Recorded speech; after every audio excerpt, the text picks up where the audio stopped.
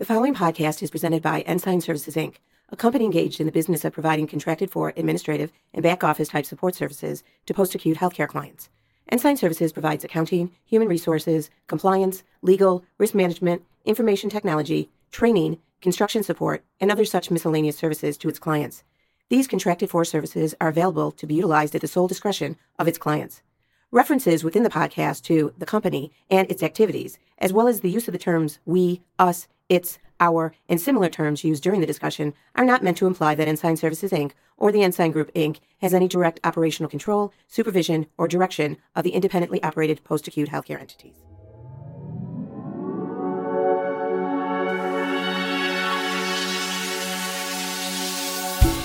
All right, we're here with Spencer, and Spencer's just going to read to us the book, The 4 Disciplines of Execution. No, that would probably be pretty boring. Actually, Spencer and I just came from a pickleball tournament. Did you win the championship? I did not. Wait, you made it to the championship, and then you left. I left in protest of some political... I left so I could prepare my podcast, because this is good. for a fish like you, it's easy to swim. I have to prepare for these things. But I'm super excited. Neither of us are sweating, so pickleball does not make us sweat, so that's good. No, it is good though. I'm excited to be here because we're going to be talking about really this book. I mean, you turned me onto this book and we're teaching it for a while. So I read it recently, and it's The 4 Disciplines of Execution. And basically, I mean, let's start with a little bit of an introduction. Here's the premise. In an organization, you have strategy and then execution on that strategy. Right. And the question, I mean, where do you imagine most organizations fail? Yeah, of course. Strategy comes pretty easily. It's what we learn, right? That's hard. And, as we get started.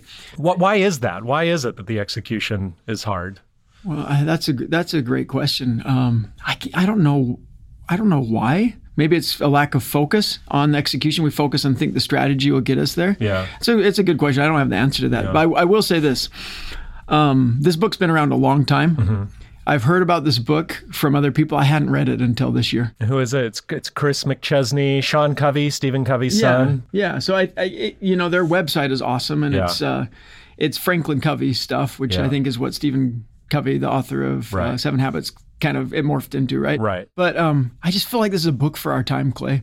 It's a book that talks about things that we really need right now, coming out of COVID.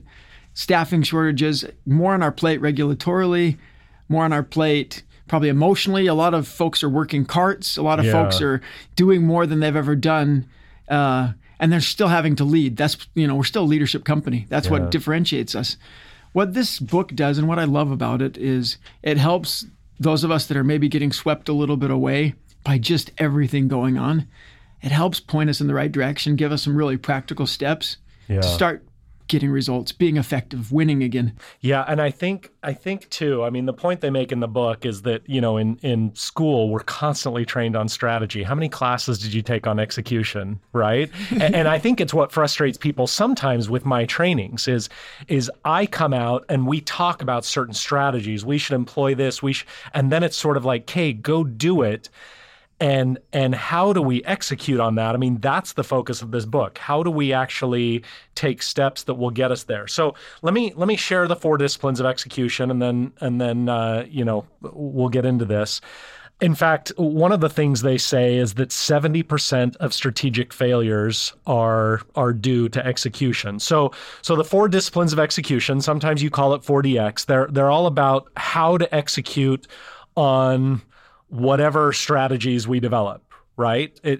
It's how do we, I ask people all the time, why do you think Ensign has been so unique in their success? And it's the core values or it's the people. And they mention a lot of strategies, but I wonder if somewhere in there the answer is in the ability to execute. So again, talk to us why it's so hard to execute on strategy. Yeah, this book shares some statistics. Like some of the other books we study, this is an empirically developed book. They did studies, not just good ideas.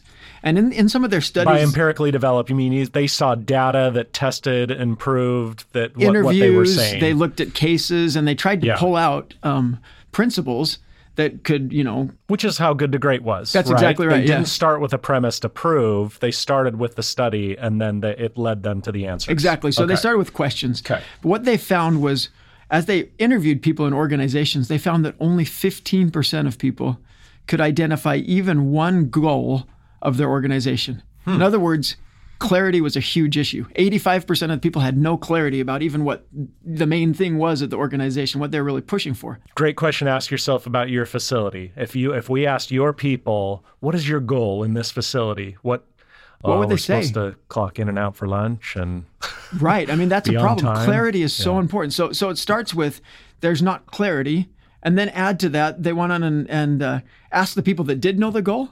50% of those people had no passion for achieving it. So there wasn't clarity for most people. It wasn't their goal. And then it wasn't their goal. Yeah. And so they're like, it's the company's goal. And then take it another level. So now we're down to 7.5% of people had passion for the company's goal. And then 80% of that small group of people said they were never held accountable to the goal that was set. So people don't know the goals. Yeah. They don't buy into the goals.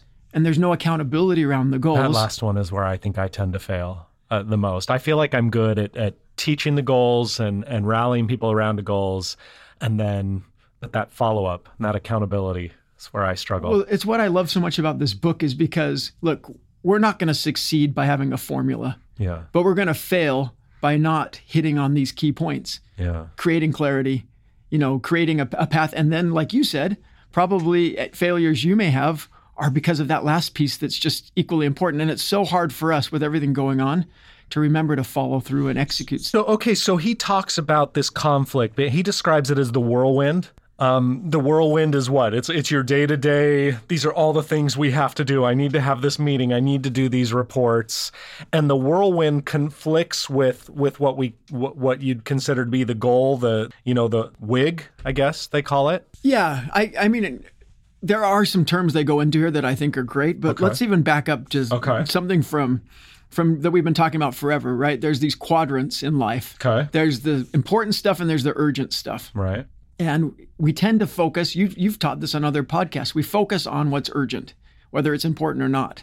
But we seldom get to that quadrant of activities that is really important, really meaningful, but isn't urgent. No one's forcing us to do that. That's the hardest thing for us to do as leaders. The whirlwind to me is, and I'll give an example that maybe applies to some of the leaders listening to this podcast. You show up at the facility, 7:30, you go to your office, you set down your laptop, your bag, and you go and do your rounds. And there it goes. The whirlwind starts going. On your rounds, you see some stuff, you start talking to people, it's all good. All right, it's time to go to stand-up. Okay, you run into stand-up and the meeting generates a bunch of stuff and there's follow-throughs and then you're out trying to help with those things. And then, it may be 3:00 before you get back to your office for lunch, if you get lunch. And it's not that any of that is bad. You're doing good things. The problem is none of that lends itself to strategic execution of the most important things. So you maybe set an initiative that day where you said, okay, I'm going to do better at spreading the vision of the facility or creating a mission, or I'm going to do better at this, whatever initiative you have, and that gets swept up in the whirlwind because the urgency drowns out the initiatives. Exactly. You find yourself reacting to things that come up in the moment, which is not bad. Yeah. Family complaints, surveyors in your building, a leaky toilet even, or a call light that needs to be answered. All of these things are important. Yeah. But the problem is they're urgent and they take away, if we only do the urgent, it takes away from these things. I found myself when I was in a facility, I'd have this ever-growing to-do list of strategic important things. Set up an appointment with this doctor who I know can really help our census. Yeah. Or talk to the local college so I can really get in there and start recruiting people. But instead, I found myself doing things like those are great covering initiatives. Shifts, or running around buying lunch for the people that were overworked because we weren't getting any applicants. Right. We weren't getting applicants because I didn't do my part of being strategic, going out there and meeting the colleges, things like that. Does that make sense? It does. The urgency of the day-to-day kills the initiatives. The whirlwind, right? It's about urgency. I think of the conversation we just had with market leaders. I said, debate me. I said, growing a great CIT program is one of the most important things that we can do. They all agreed. Okay, why are we not doing that? Why are we not as successful? I think the answer is the whirlwind. There are so many things in the whirlwind that are clashing up with that, or I should say the urgency of the whirlwind clashes up against those initiatives. And we have to figure out, this book is trying to help us figure out how to execute within the whirlwind. That's exactly right. Yeah, there's a quote on page 7 of it that says, when urgency and importance clash, urgency will win every time. Yeah. And so it's not about not having a whirlwind. It's about making sure there's time when you're not in the whirlwind. Because if we spend all our time in the whirlwind, we will never get to the important stuff because urgency is taking the day every time. Yeah. I have to pick up my child from kindergarten. I know I should exercise more. When it's time to pick up that child from kindergarten, the exercise is going to be sacrificed because there's a very urgent matter of, and so, all right. So that's what makes execution really difficult. Hopefully everybody listening is sort of empathizing with that concept of, okay, urgency sweeps away the ability to execute. So can I mention the 4 disciplines of execution? I'll introduce them and then we'll just sort of go one by one. And again, the 4 disciplines of execution are how you succeed in accomplishing your strategy. We're not talking about how to develop a strategy. Hopefully we're good at that. Now we need to know how to execute. Here they are. Discipline number 1, focus on your wildly important goal. Sometimes you'll hear us refer to that as a WIG, right? Learning to focus on your wildly important goal. Discipline 2, act on your lead measures as opposed to your lag measures. And we'll get into the definition of that. Discipline 3, I love this one, create a compelling scorecard. Okay. And then discipline 4, create, and where I said I fail the most, create a cadence of accountability. So that's introducing them all. Let's start with discipline 1 and focusing on your wildly important goal. Like, talk to us about that. What does that mean? How do I put that into practice? Yeah, so maybe I can start with this. To me, this is the discipline of focus. Okay. Good leaders, like most of you in the organization, we want to do more, not less. We want to take more, and we want to solve the world's problems. That's probably why they're in the position they're in. That's why you're in the position, and you're good at it. But the problem is there's always more things to accomplish, more good things to accomplish than possible time and energy to do them all. Right? So we have to learn to focus. And that's tough for us because we want to do everything. There's an example in the book of Apple, the phone, iPad makers. And the CEO of Apple, Tim Cook, he was complimented as having a very, very innovative company. And he said, wait a second, we're not an innovative company. It's funny. He took exception to that. We are a focused company. We're the most focused company in the world. And if you think about it, that's really what they've done. They've picked a few things and they've obsessed at those things. They go on to say in the book, you could probably put every Apple product on a small table, right? Yeah. But they have done them relentlessly and they've done them very, very well. They're the most focused company in the world, according to their It's kind of like In-N-Out or Chick-fil-A. Yeah, or great examples. Strategies. Right. They're not everything. Yeah. They focus on a few things and they obsess on them and do really well. Why does my mind go to fast food? That's kind of okay. Anyway, sorry. So I think so start with that. This is all about focus. Okay, don't get lost in the acronyms and things like that. Yeah. WIGs or focused goals, they don't eliminate the whirlwind. The whirlwind is actually what keeps us alive, the day to day. You got to answer the call light. You got to respond to the family in there. But WIGs focus allows us to at least take a percentage of our time and be disciplined at putting focus on what's going to have the greatest impact at getting us where we want to go. And that takes strategy, that takes time, and that takes discipline. Yeah. Yeah, the great, I refer you to either the book or the podcast that we've done on essentialism and becoming an essentialist, right? This idea that we need to learn to become editors of our own lives. What does an editor do? An editor gets a lot of great material and they have to cut out all the things that are the least valuable. And when you're focusing, I know the book says that you should really have no more than 1 to 3 WIGs at the same time. They say if you do 1 to 3, they tend to get accomplished. If you do 4 to 5, you tend to only accomplish 1. They call that the law of diminishing returns. And it's a law that's as true as gravity. Yeah. Right? It's an economics principle, and it's a principle that I've experienced in my life. It's not that it's just reality. You can't focus on everything. By definition, you've taught this in one of the podcasts.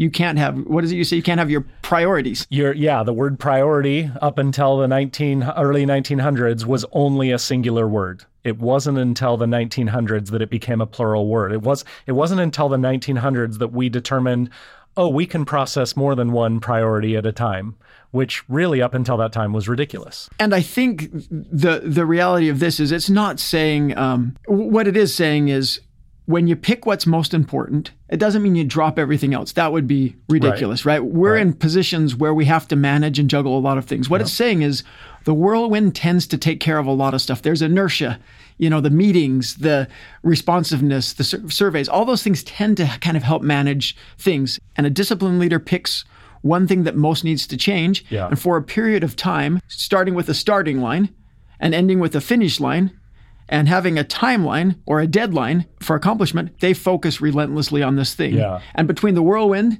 which we spend most of our time in, and a little bit of time we set aside relentlessly to focus on this wildly important area, we're able to move things. And pretty soon that wildly important area is fixed. It goes back into the whirlwind and we pick another one. And slowly, systematically, we make our operations, we make our lives, we make our teams better. So I'm wanting to learn how to play basketball better. Maybe I'm working on my ball handling. That's my focus for a while. Then when I get really good at that, that doesn't have to be my focus anymore.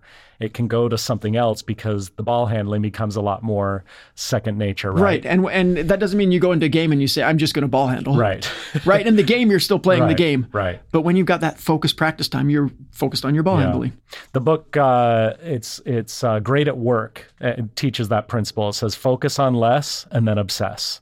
And they've discovered that those that focus on less and then obsess, they're the most successful. Those that focus on more and then stress, they can be successful for a little while and then fall apart, and it sort of goes through those. I like where you say that, that when you establish a WIG, it's got to have a clear finish line, that you're saying, okay, from X to Y by when. The example they use that really is perfect. In the 1950s, you weren't around, right? I know I wasn't around in the 1950s, but the U.S. had basically a struggling space program. The Russians were beating us, right?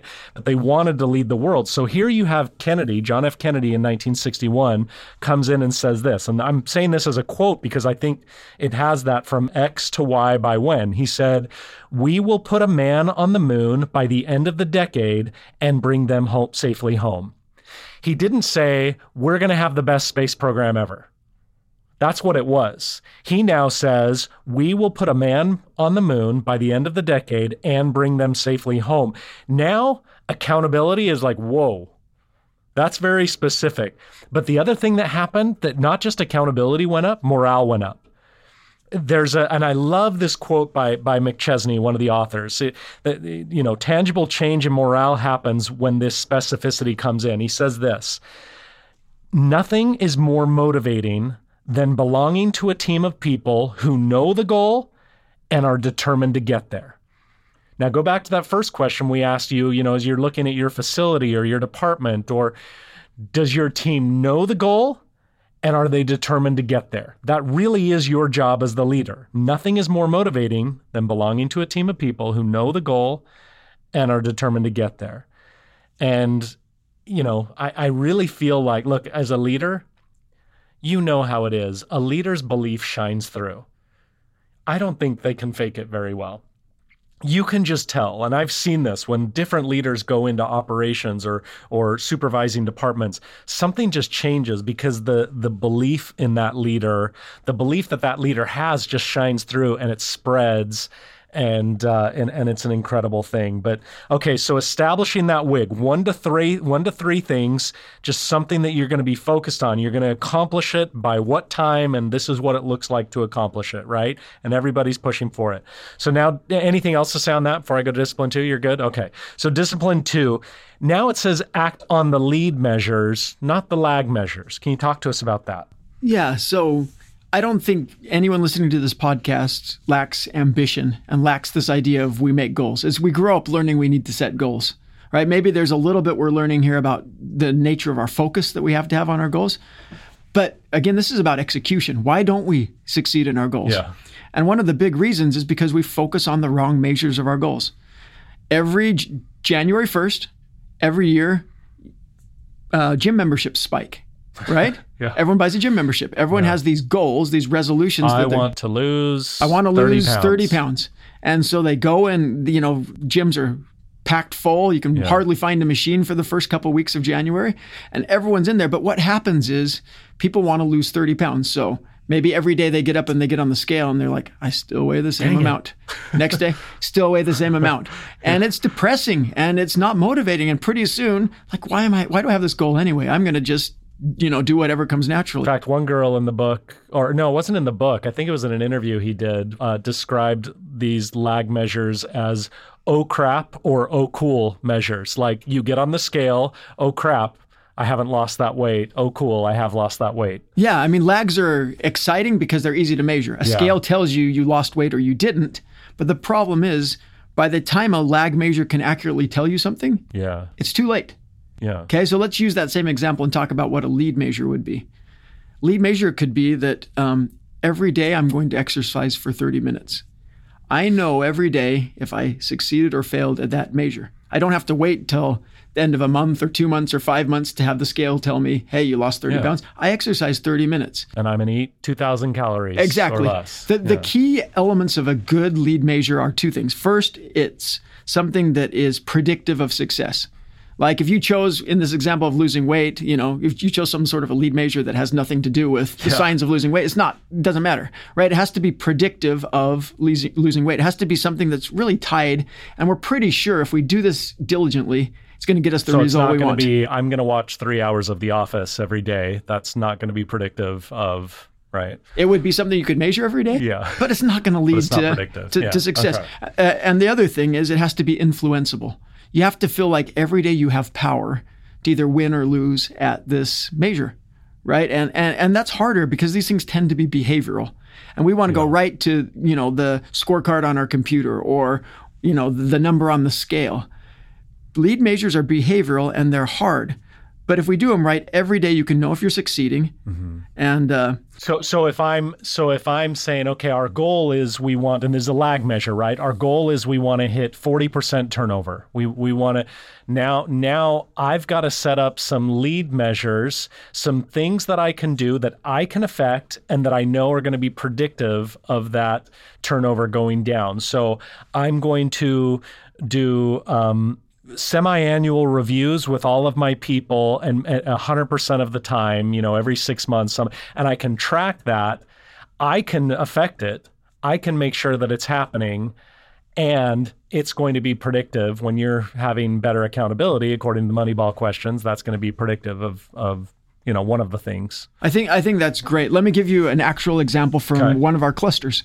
Right now, that there's a cluster leader who's really trying to apply these things, and it's a cluster where we have way too much agency use, way too high of turnover, and our terms are higher than our hires, or were at the time. So we sat down and we went through this, and I talked to him a week or so later. He got with his cluster partners, and they realized, okay, we're measuring turnover at the end of each month, and we're beating each other up, and we're measuring agency. Crap or oh cool, exactly, depending on what the number and comes in it's just, at. you hope it's going to be good, but it wasn't. Okay.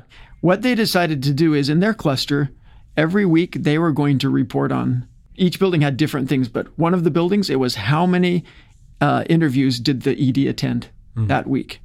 Okay, because he committed, my lead measures, I'm going to attend every interview for a CNA, and I'm going to make sure that person feels something special when they come to our facility. So they hire on with us. Yeah. Another person, it was, I'm going to make sure that we relentlessly every day keep up our 90-day scorecard, the 90-day challenge, the thing that, involves department heads mentoring the new hires so they feel part of something and they don't leave in 90 days. So theirs was that. And they, every week on their cluster call, they had to say, look, 6 out of 7 days, we hit this. We talked about this in stand-up. You either do or you don't. Yeah. Another one, it was... And then you track if that is predictive towards the lag measure. I mean, you see if that lag measure is going down. Well, yeah, and we'll talk about scorecards later. But what they did is, as they talked about, they weren't talking about what's your turnover this week. They were saying, did you do these things that are predictive and connected and influenceable every day? Yeah. And what they found was, of course, you do the right things over and over and over. Pretty soon there's this incredible momentum that leads to lower turnover and lower agency. Turns out if I do exercise and eat right, I do get healthier. It's incredible, how it works. And all motivating, even if you're not perfect after a month. If you lose 5 pounds, what does that do to you? Okay, it's working. Right. And you know every day, every week, I'm winning. Yeah, like nothing is more motivating than belonging to a team of people who know the goal, determined to get there, and then we could add on and they see the progress. They see, all right, so let's go to that. This next concept is one of my favorites, and it has to do with having a compelling scoreboard. I mean, I talk a lot about showing the score. You could talk about 3 signs of a miserable job, right? The anonymity, irrelevancy, but the last one, immeasurement. Like, I don't know if I'm winning or losing. I don't know what my green and clean is. So what are the principles they talk about in creating a compelling scoreboard? Yeah, so this is all about, they actually describe it as, you got to make it compelling. You got to make it engaging.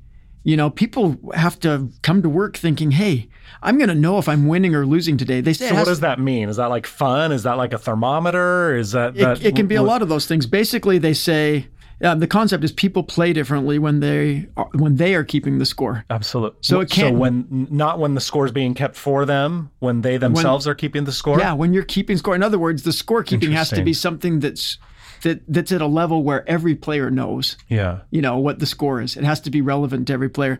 They talk about 4 characteristics of good scorekeeping. Mm-hmm. Maybe I can go into those and you can add some stuff.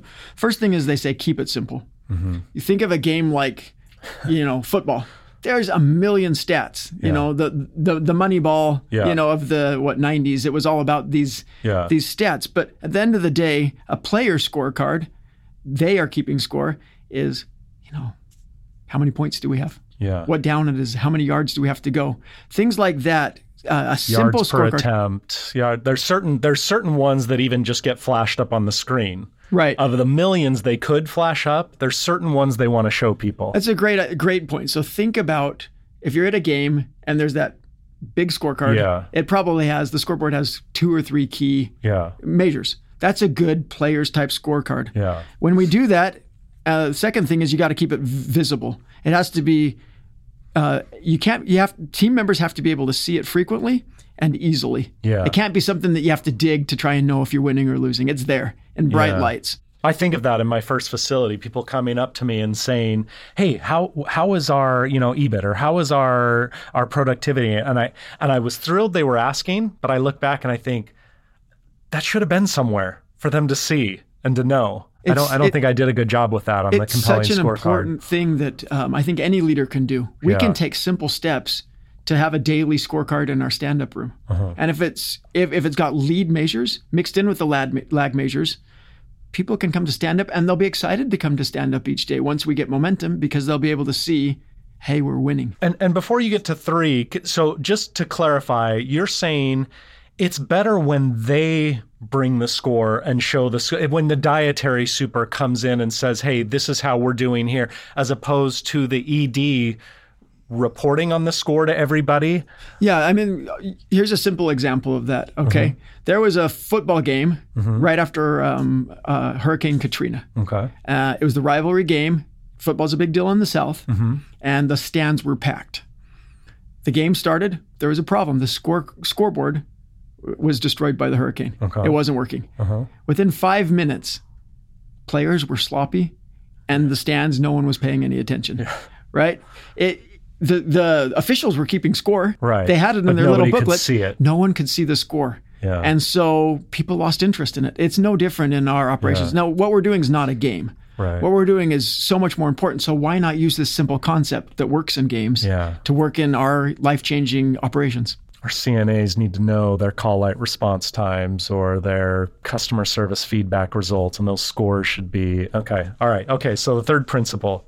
Yeah, I mean, we kind of talked about it, but it's showing lead and lag measures, right? If it's only lag measure scorecards, it's not changeable enough that we're going to look at it every day. But it is saying, because I would have thought, says focus on the lead measures, but it's saying show the lag measures too. Continue to show the turnover. We do want that lag measure to go down, but we need to show the lead measure with it so that they can see the correlation between the two. That's exactly right. Okay. And if turnover is a monthly measure, saying every day we're still at 97% turnover, it's not motivating every day. Okay. Right? That's a measure that comes in, and when we drop to 92, we celebrate it. And drop to 85, we celebrate it. But we're celebrating it because every day we're hitting our interviewing goal or our mentoring goal or whatever that is. Right. Okay. And then the fourth principle? It just has to be clear if you're winning or losing. You have to be able to glance at it and say, I had a good day, Right. or I didn't, and then you pivot and you adjust. I've been in meetings where I've seen like complicated data and I'm like, all right, I don't know what that's telling me yet. And again, it might be good data and they just need to teach me and train me a little bit more effectively, but making sure that it's clear. Look, I love this. I've seen, and you've seen, I know, facilities just turn around just by this principle on showing the score more effectively and getting the department heads and the employees to report their own scores. And it's just again, the book says that the single biggest contributor to employee morale is feeling like you're winning and that you're making an impact. And that's so true with me. Anytime I look and think, do I love my job? If I feel like I'm making an impact, I love my job. If I don't, I don't. I mean, I worked at an accounting firm and I was a grunt worker and I did not feel, and I was working hard, but I was working hard so that somebody would be happy with me. And I don't know, that's a miserable way to live. The cool thing, Clay, just before we go on is every person listening to this podcast can apply these principles and make themselves happier and make the people that they're responsible. We have the stewardship and the blessing of getting to lead. Yeah. We can change people's lives by simply doing the things we've talked about already. But the problem is, if we only focus on picking the right goals, focusing really hard, measuring them, right, showing the score, it's still not enough. We still tend to not execute, and this is what we probably need to talk about. Yeah, so let's get into my greatest weakness, this fourth discipline of execution, creating a cadence of accountability. How do you do that? So I think for me, the thing that I love about this, it's hard, but I love about our organization is we have a cadence. Mm-hmm. And this is why I think this 4 disciplines is made for us. We can do this. A lot of organizations probably would have to hire a big old consulting firm to come in and change everything in order to execute a little bit better. What do you mean by that? Why are we set up for that? Because look at the cadence we naturally have. Every day we have stand-up meeting. Okay. Hopefully every week. And if you don't, you can change this, but every week, every department head's got a one-on-one with the ED. Or key nurses hopefully have a one-on-one with their nursing leader. So you're saying the system is already kind of naturally set up. We just need to use it. We've got all-staff meeting. We've got Medicare meeting. We've got fill in the blank. We've got the cluster. We've got a weekly call. We've got a monthly cluster meeting. The cadence or the rhythm is there for us. My question for everyone is, think about your cadence in your building, in your cluster, in your life. Is your cadence a cadence of accountability, or is it just a rhythm? Is it just something that you're doing to do it because you know you're supposed to do it? It's on your daily, weekly, monthly. And okay, so how do you make sure, what do you do to make sure it's a true cadence? Like, what are we asking for? How do we do that more effectively? Yeah, so the book, they go into some kind of prescriptive stuff here. Uh-huh. And I think it's good. For me, it's as simple as let's use the stand-up. Okay. We talked about having a scorecard, and every day, if our WIG is, our most wildly important goal is, we've got to improve the employee experience so we don't have this turnover and we don't have this agency use. Every day is our stand-up meeting talking about, did we either succeed or fail at the lead measure we identified? Right. Maybe it's every employee gets a quick connect every day. And did we do that this week? Did every employee, were they quick connected with? I mean, that's probably not the right way to say it, but did they have a quick connect every day? Did I do what I said I would do? Did I do it effectively? And then what am I going to fix? How am I going to get better? Let's use another example. So, a lot of EDs will do a one-on-one weekly with the department heads. And that is such an awesome opportunity. Imagine every one of your department heads has an area that he or she is identified as needing the most focus. As their own WIG. Their WIG. Okay. They've identified lead measures that they're tracking every day with their teams. And they've got a good scorecard. And every week they come and sit down with you and we talk about how are we progressing with that WIG. Think of the power that would have in our organization. This just seems like this is the prescription for an ED.